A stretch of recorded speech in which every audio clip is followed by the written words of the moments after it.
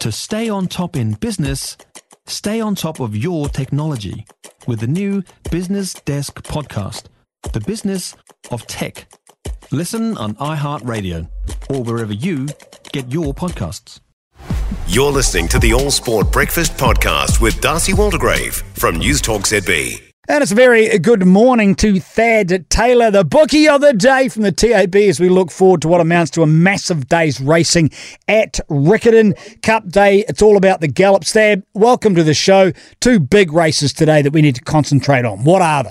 Yeah, good morning, Darcy. Yep, the last day of the New Zealand Cup week down there. We've had a massive week, and it culminates today at Riccarton Park with 1,000 guineas, the Group 1 feature for the 3-year-old fillies, and obviously the New Zealand Galloping Cup over the 3,200 metres or the 2 miles, the extreme test, generally speaking, for thoroughbreds. So they're the two main races that you'll be wanting to zero in on today. All right, let's look at the 1,000 guineas. Where, why, how now, brown cow? What do we need to know?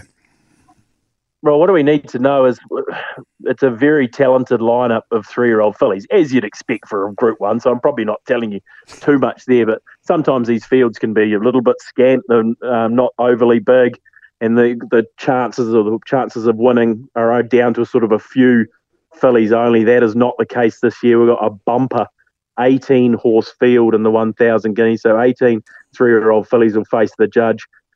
And it's a very, very even race. You can't put the line through too many. I'll go through the favoured runners for you. Molly Bloom is the favourite currently. She's been crying out for extra distance as she steps to the 1,600 metres. The big roomy track will suit her because she gets back in her races, needs a little bit of luck, but the big roomy Riccarton track will suit. Luberon's a very talented filly. It's the second favourite in the race. She had the Soliloquy Stakes all but won at Pukekohe last time until she veered off. And gave Impenda Bell the win that day. So hopefully she's got her manners in place, Luberon. And Mary Shan rounds out the favourites at $7, another talented horse that'll be running on strongly from the back. And I should mention Opie Bosson, the very talented Opie Bosson, and Tiakau stables have Star of Justice, who's the fourth favourite in the race, around $8.50, and it's been winning its races down south, but winning them very, very nicely indeed. So, Thad, when you've got such a stacked field like this, it's a nightmare for punters, isn't it? How are we supposed to make any money, bro? Yeah. Well, when you've got a race like this, you get very well rewarded if you can find the favourite. That's the best way to put it, because the odds are so inflated because there's so many chances and so many horses. So you do get rewarded more than you would normally if you can find the winner. So yes, it's tricky for punters, but you only need to find one or two winners throughout the day and you'll probably be in front because the fields have got a lot of depth. There's a lot of chances.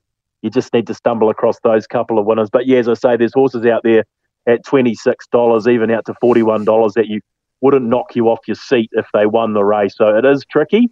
I would be heading towards the top of the market. I'm thinking Molly Bloom, who is the favourite. I'm not giving away too many trade secrets here, is going to be the one to beat.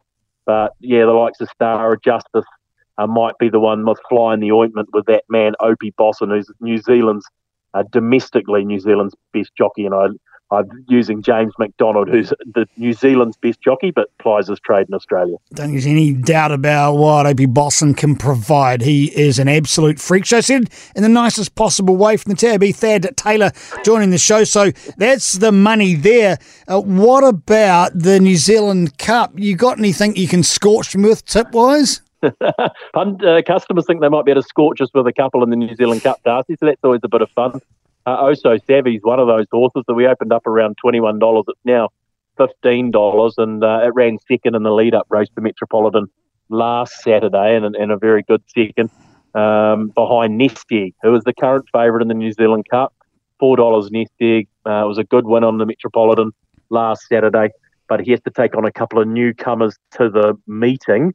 That is You Are a Star and Waisaki. You Are a Star trained by Fraser Aurette, and Waisaki trained by the very good trainer Alan Sharrock from up there, New Plymouth, Taranaki way. So he's going to have a little bit harder task in front of him, Nest Egg, but he's a clear favourite in this year's New Zealand Cup. But again, we're going to have 18 face the judge here. So look, it's a lot of horses going around at Riccarton. I don't think I've ever seen quite so many horses. It's actually a 12-race card. Generally, we'd run 9 or 10 races.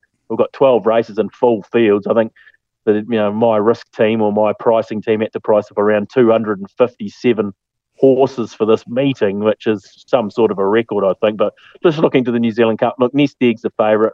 You'd be wanting to watch out for You Are a Star and Waisaki.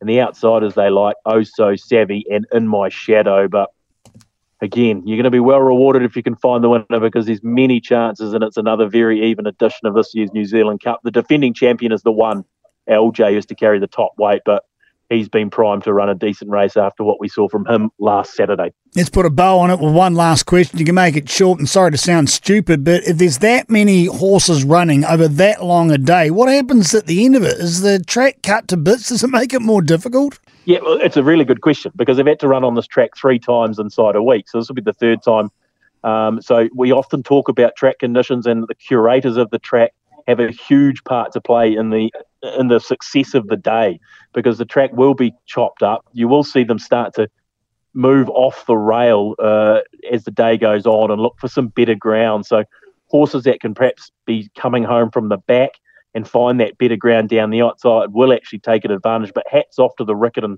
track staff and what we've seen over the last 2 meetings, the Saturday and the Wednesday. They've done an outstanding job, because it's been hot and dry down there.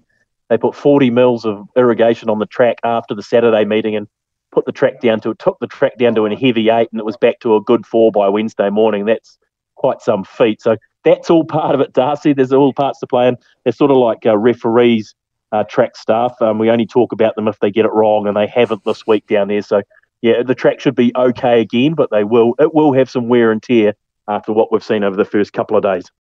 For more from the All Sport Breakfast with Darcy Waldegrave, listen live to News Talk ZB on Saturday mornings, or follow the podcast on iHeartRadio.